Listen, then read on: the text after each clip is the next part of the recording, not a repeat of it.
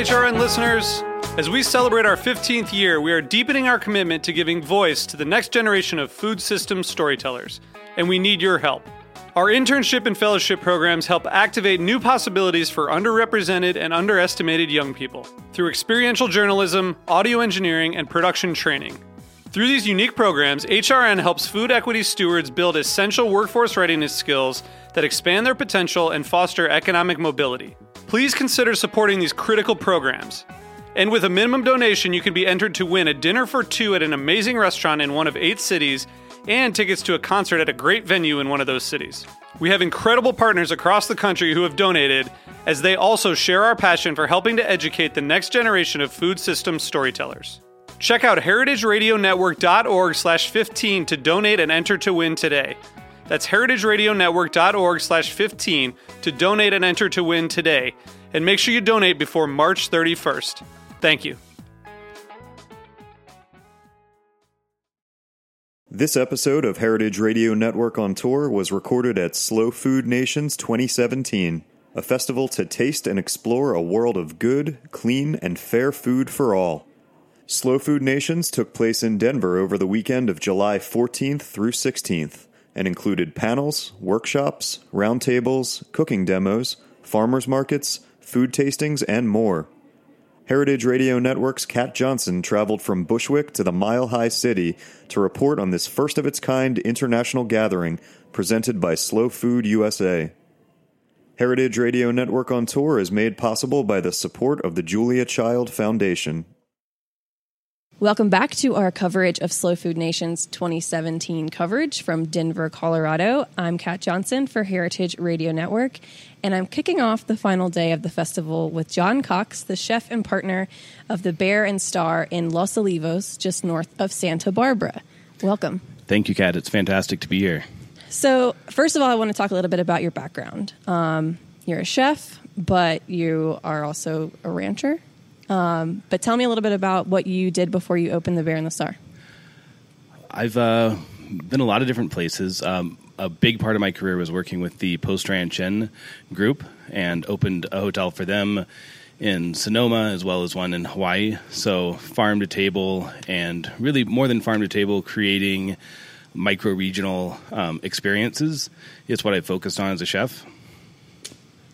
So tell me a little bit about, we know the Post Ranch Inn has been affected by some crazy weather this year, and you're still not too far from that area. So can you give us a little bit of an update of what's going on in Central California? Sure. I still have a lot of friends in Big Sur, and it does sound very dramatic with the landslide and the bridge being out. But having lived on and off in Big Sur for 5 years, one thing that really ties the community together is their tenacity and just their love of the outdoors. And really, Big Sur is about the extreme of meetings of the Pacific Ocean and the mountains. So that's what the community thrives off of. And I think in a lot of ways, this has been as much as it's been difficult, it's also been refreshing for them to kind of close down and focus on that community spirit. That's what has made Big Sur what it is.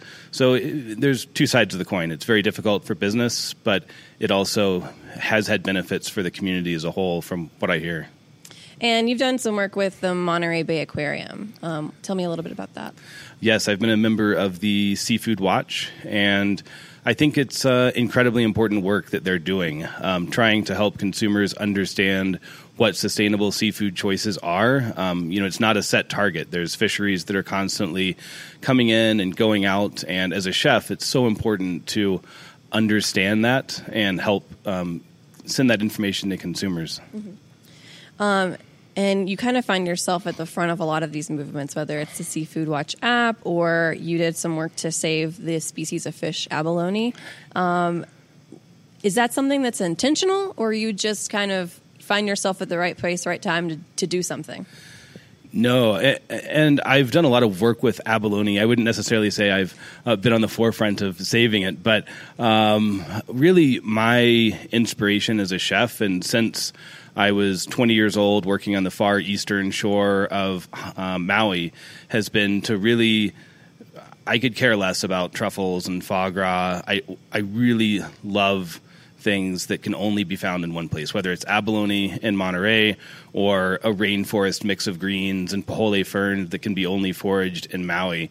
Those micro-regional ingredients are what excites me as a chef. So I think that by default, it's brought me in contact with a lot of really neat opportunities. Mm-hmm. So I want to talk a little bit more about these microsystems and regions that you're talking about. That's kind of the central mission of the Bear and the Star. So talk a little bit about that project, how it got started, and what your thought process is whenever you are coming up with a new project for that, or when you're cooking every day in the kitchen. The Bear and Star is probably one of the most exciting restaurants it is the most exciting restaurant I've ever been part in, simply because it goes way beyond the walls of the restaurant. I met Eli and Ashley Parker about a little over a year ago, through a mutual friend. And Eli and Ashley have an amazing property up on Fox and Canyon Road, north of Santa Barbara. And it's a property that their father, Fess Parker, got a long time ago and built the Fess Parker Winery. It's 800 acres of just this beautiful pastoral land overlooking the wine country. There's 300 acres of vineyard, and the reason that I went up there originally was to look at a project that Eli's daughter, Katie, was working on, which was a small herd of full-blood Wagyu cattle. And she'd been working with a ranch that I'm very familiar with from Santa Fe called Lone Mountain Ranch. So I was very interested in the genetics and what she was trying to do, and we were just brainstorming on where this beef could go, whether it would go to chefs in Los Angeles. And at the end of the day, going through this ranch with them and talking to Eli and Katie, you just realized that there was never going to be a consumer that would appreciate that beef as much as the family. There's such a story there with the grapes and the beef. I mean, talk about terroir and a dining experience that reflects that part of California. And even though at that time I was having a great time cooking up in Monterey and Big Sur, I decided that it was a story that I was really passionate about. And a large part of that was that I feel like farm to table especially, and being that we're here at Slow Foods, I think it's a very apt point, is farm to table has been so appropriated and so exploited over the last 10 years that every restaurant you go into is farm to table. But I would argue that the majority really barely scratch the surface. Sometimes it's as little as going to a farmer's market or, getting a couple $100s worth of ingredients a week. And we're talking about restaurants that spend hundreds of thousands of dollars a year on food. So what truly makes a restaurant farm to table? And I saw this as an opportunity to really break outside. And in Santa Barbara, we have the best climate in the country for doing year-round farm-to-table dining. And the fact that no one's doing it on a larger scale was somewhat shocking. So when you start off with 300 acres of grapes and 20 head of Wagyu, which we've now increased to 120 head of Wagyu, that's the start of something really awesome, something that as a chef I don't think I could ever do on my own. But to have the land and the resources available, that in the last 4 months we've been able to build an orchard, an apiary. We have almost 100 quail, 60 chickens. We have 50 sheep that we just put on the property last week. We have Mangalitsa pigs coming in. So all of this is moving very quickly. And while we may not be 100% sustainable off the farm, we're doing it at a level that really does make an impact on the community and the restaurant. And that's really exciting for me. So you were talking about these restaurants that claim to be farm to table, but they really aren't like walking the walk. So when someone comes to eat at the Bear and Star, how are you telling these stories to your guests?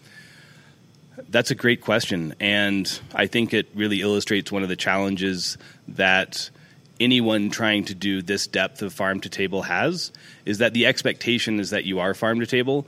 So the best way for us to engage guests and explain it is to get them up to the ranch. We're lucky to have an area where we can take people up on horseback or drive them into the farm, and getting people involved and seeing it firsthand is really the only way to illustrate what we're doing. We're not, putting a huge written text in front of them. We're not giving them a 15-minute speech. We really hope that the quality and the integrity of the ingredients kind of shows through the food.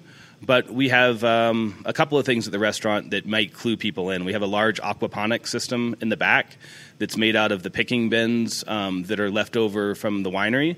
We also have wine barrel planters where we do a lot of our very fragile edible herbs and blossoms that we use on the nightly menu. So we've brought a little bit of the farm down to the restaurant, and a lot of times that'll spark conversation about what we're doing. Great. And I read that I believe you called it refined ranch cuisine.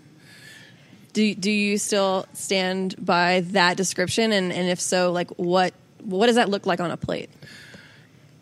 The refined ranch cuisine is, I think it's pretty accurate. It's a big shift for me. Coming from a background of places like Post Ranch where we're doing 9, 12-course tasting menus and really, aspiring toward that Michelin status. Now at the Baron Star, I have a chef's room. I like to do the really elevated gastronomy, but for the larger restaurant, I'm focusing on the way I would describe it is things that my mom or that my grandmother might have done. The Parkers and I share a lot of culinary history. Fess Parker was raised in Fort Worth and San Angelo. I was born in Dallas, so Texas cooking is a big part of what I grew up with. And this is an opportunity for me to do something as simple as a meatloaf. But in the case of the Baron Star meatloaf, we're taking Wagyu cattle from the ranch. We're having them slaughtered at a community butcher. We're controlling every aspect of the feed. We're feeding them spent grains from the family's brewery, great pomace from the winery. We're trying to close down that system as much as we can. We're glazing it with a tomato ketchup that's harvested from the farm and then smoked off in our 30-foot smoker for 12 hours. So every part of that process is highly controlled. And while the food is very simple by nature, the ingredients really make it stand out. So that's exciting for me, spending a large part of my time working on the ingredient source and then just letting the food be natural and have that very homey, familiar feel. And it's very gratifying. So you're in California, so California is known for just having these amazing ingredients and resources. Do you have chefs from other parts of the country who come to visit you and ask you, how can I do this in like the South or the Northeast? The Baron Star's only been open for about 2.5 months, and we've had quite a few chefs come through. I think that you can absolutely do it in the Northeast or the South. I mean, look at what Dan Barber's been doing in upstate New York. It's absolutely, it's so far beyond what most chefs are doing. And honestly, it's a big inspiration for what we do in California. So I think that the California climate's a huge advantage. But, with things like container growing and greenhouses, there's all sorts of things you can do to extend the season. And at the end of the day, it depends a lot on how many customers are you trying to serve and how much land, how much resources are available. There's always a way to do it. And you mentioned earlier that you said you weren't interested in truffles because that's not something that's, you're cultivating and where you are. And you're more interested in things that you can produce on your ranch. However, I know that you have been doing some work in Oaxaca, which is definitely a little far outside of California. So tell me a little bit about that work and how you got interested in it. So Cultura Comida y Bebida is a restaurant that I have with Sarah Cabot, my partner, and Chef Michelle Estegoy up in Carmel. And it started off as almost a side project. I had gone down to Oaxaca to do a mezcal tasting, and because a large number of the cooks that I worked with in Monterey were from Oaxaca. So our family meals would be clayudas and moles and this incredibly rich and flavorful Oaxacan cuisine. And one day I had the time and I decided to go down to Oaxaca City and spend a week just immersing myself in that mezcal and food culture. And it was a really deep experience. I thought that, Oaxaca was one of the most beautiful and passionate places when it came to food and art. And because there's such a large Oaxacan community in Monterey, yet most people have never really had Oaxacan cuisine, and up until recently really hadn't had mezcal. I thought it would be neat to have a restaurant that is very much a Carmel restaurant because we're using seafood from the Monterey Bay, we're using abalone, we have a couple of relationships with small farms in the area, but the inspiration is very much in our travels. So primarily it's to Oaxaca. We go there about twice a year to taste mezcal, bring mezcal back, and get new ideas.